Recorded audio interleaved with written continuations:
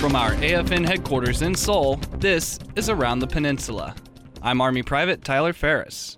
Another pageant winner has come to Yongsan, but it may not be the one you have in mind.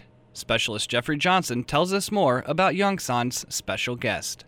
The Yongsan community met at Collier Fieldhouse to see movie star and former Mr. Universe, Governor Arnold Schwarzenegger. Hello guys and girls, it's wonderful to be here with all of you. Governor Schwarzenegger came to Yongsan to rally troops and motivate family members of the armed forces. He expressed the importance of their jobs to the country and says that he is proud of both those who serve and their families. I didn't want to miss the opportunity to also come by here and to say hello and to say thank you to all of you, to all the service members and their families, of course, also for the great work that you're doing, for the sacrifice that you're making for our country and fighting for freedom all over the world. PFC Amber Rutherford says she appreciates the governor taking time out to come and visit. It just lifted me up because it's nice to hear somebody from my state. It makes me feel more like I'm at home, and just knowing what he has planned and what he wanted to do, it's wonderful to hear. Officials are not sure when the governor will return to Yongsan, but he promises one thing. I'll be back.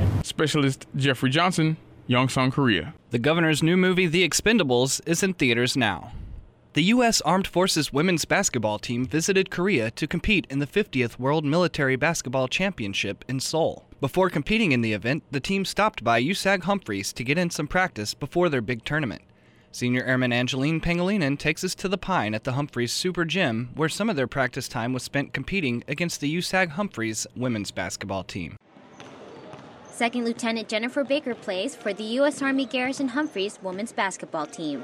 And today, she and her team are playing 15 players representing all branches of the military, the U.S. Armed Forces women's basketball team. It's nice to play the All-Armed Forces team just to show camaraderie amongst all the military branches, as well as to see where we're at for the season.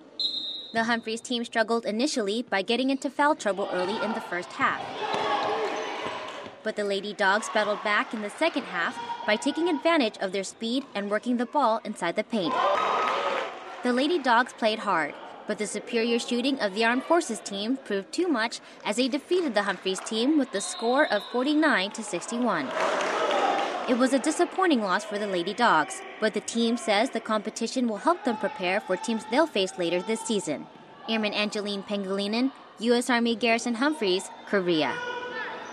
That's it for this edition of Around the Peninsula.